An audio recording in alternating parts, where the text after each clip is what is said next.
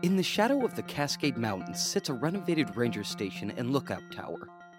What was once designed to keep watch over the mountain range now serves a different purpose, to guide the way here to planet Earth. The Gazelle, as it is now called, is an experiment in galactic hospitality. Illuminating the night sky is an 80-foot-tall beacon, a lighthouse to the stars.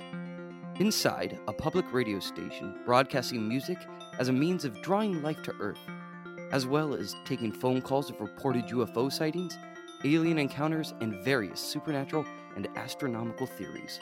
Former Boeing engineer Michael Jones describes the architecture behind the Gazelle. Well, if you've ever seen the movie Contact with Jodie Foster, it's kind of like that, but without all the proper equipment.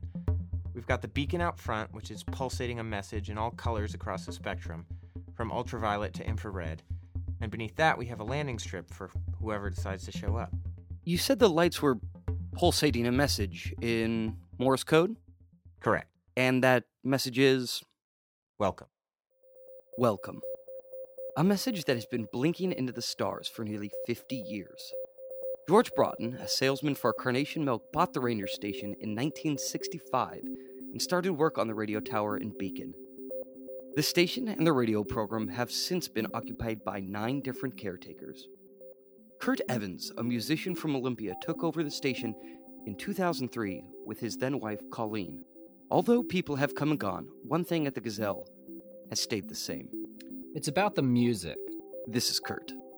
George thought that music was the truest form of human expression and would be our best shot at communicating with extraterrestrials. Although life removed from the outside world doesn't come without its challenges. Sometimes I feel like a father waiting for his daughter to come home from a date. Porch lights on and I'm sitting in my chair with a little reading lamp and slowly nodding off. Only it's been 12 years and she still hasn't come home. As you can imagine, keeping a light on for 50 years doesn't come cheap. And now, the money has finally run out. Over the last week, we've been receiving your donations and we appreciate your support.